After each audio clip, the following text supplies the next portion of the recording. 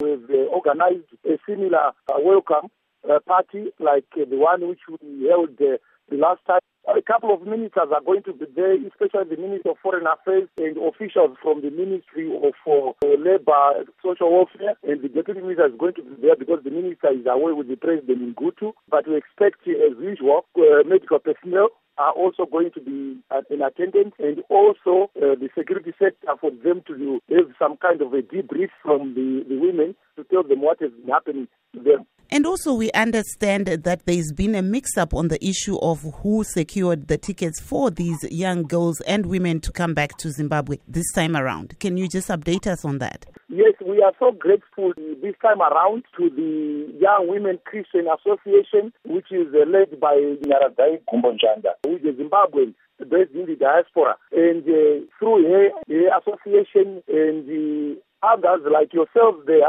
as the media, you managed to arrange the tickets for the 21 who are coming today, and also there are 3 tickets also. In all there were 25 tickets, so the 3 tickets remaining, we are going to assist others who are still coming in